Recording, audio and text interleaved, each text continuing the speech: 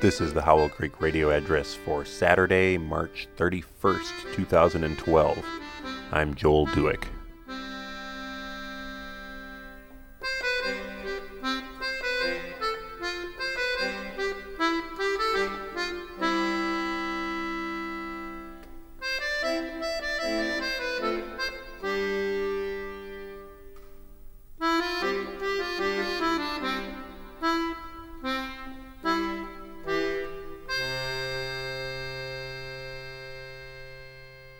We received 2 notices in the mail on Monday, straight from City Hall. One informed us that our property has violation of certain ordinances pertaining to rubbish and refuse. In particular, the thicket of bushes on the north side of the lot contains scrap wood and a large pile of cut brush that is considered potential pest habitat. I am to consider myself warned, in bold type, to remove the debris from the bushes within 10 days, or face daily fines for failing to remedy a blight on the local landscape. The second notice requests me to consider serving as an election judge this fall. Probably as you listen to this, I'll be out in my backyard removing the debris from the lilacs on the north side. Most of it is just leftovers from the construction and excavation of the last 3 years, and I was going to want to get rid of it anyway. The yard has been calling, too. Trixie has been looking through seed catalogs and mulling over where exactly we should put in the gardens and flower beds, and I've been looking up how-tos on building a dry stack stone wall, the stone for which I haven't a clue where to procure. I received a third notice from City Hall on Wednesday. It appears the city believes I am not the one living in my home, that I am underhandedly renting it out to someone without a rental license. We live in a nice little town, but I'm starting to wonder if perhaps the city isn't staffed by a team consisting of Barney Fife and the Eye of Sauron.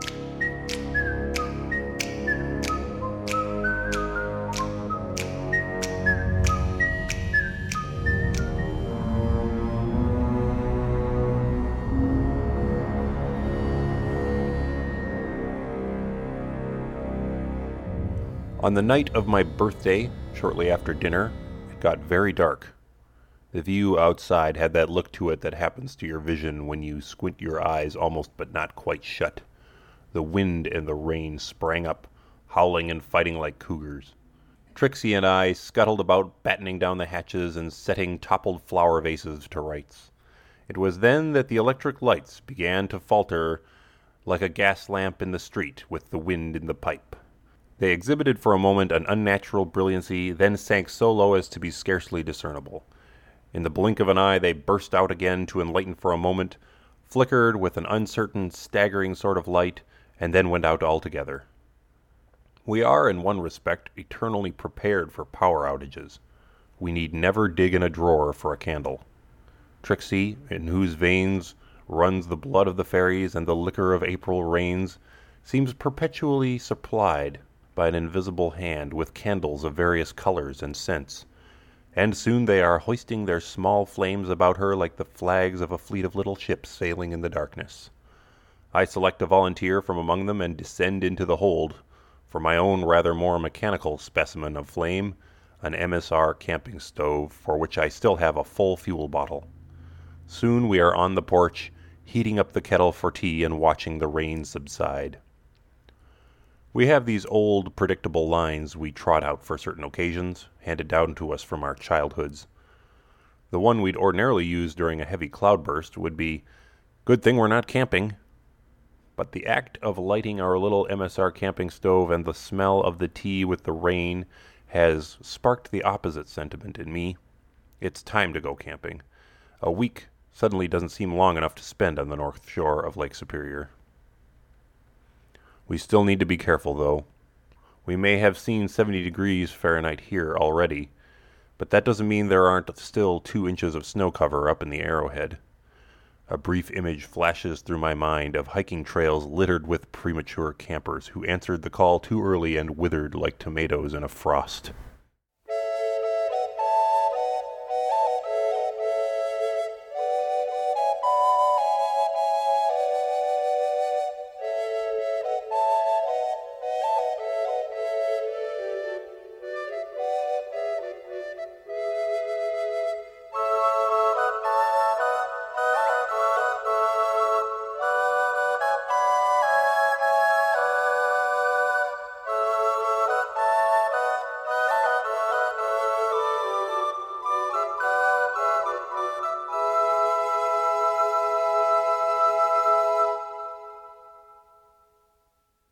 Fish's Heaven by Rupert Brooke.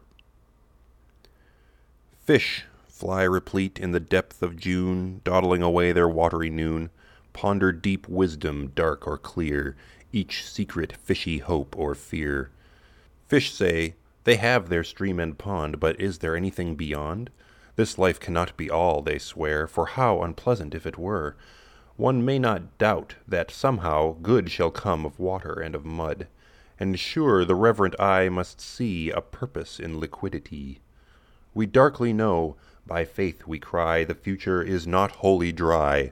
Mud unto mud, death eddies near.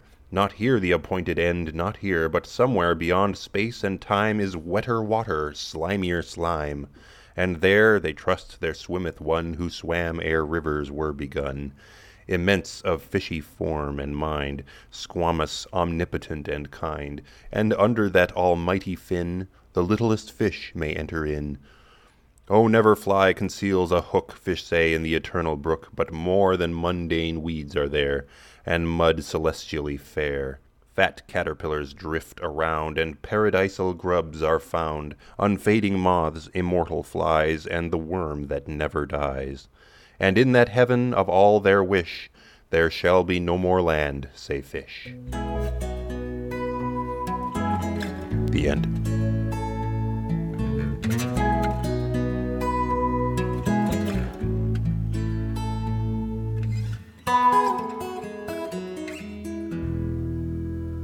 Corina Corey,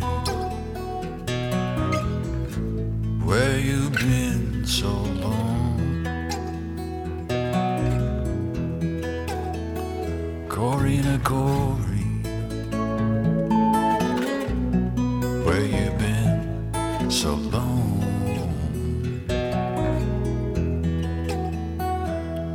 I've been worried about you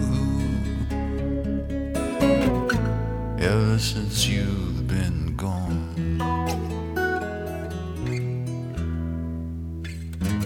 I got a bird that whistles, I've got a bird that sings,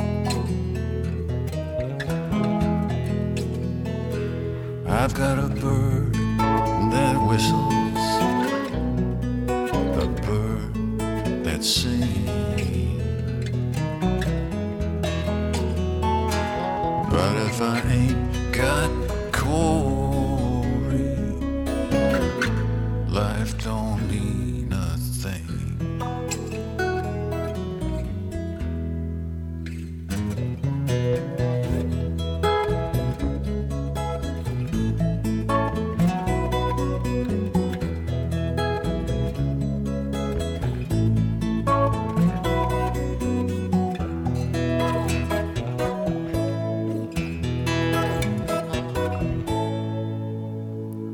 I'd walk the world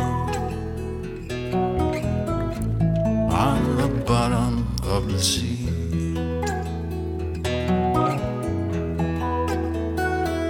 I'd walk the world on the bottom of the sea.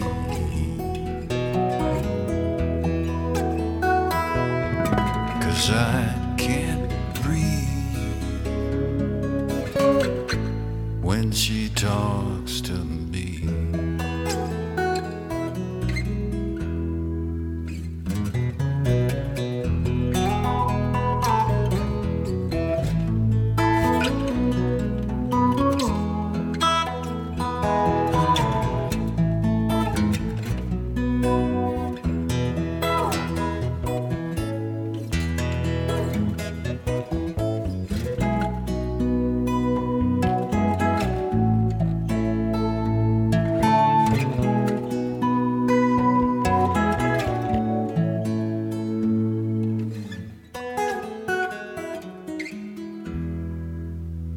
Corina, Corina,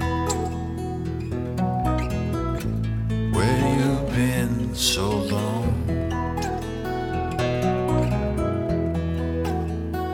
Corina, Corina, where you been so long?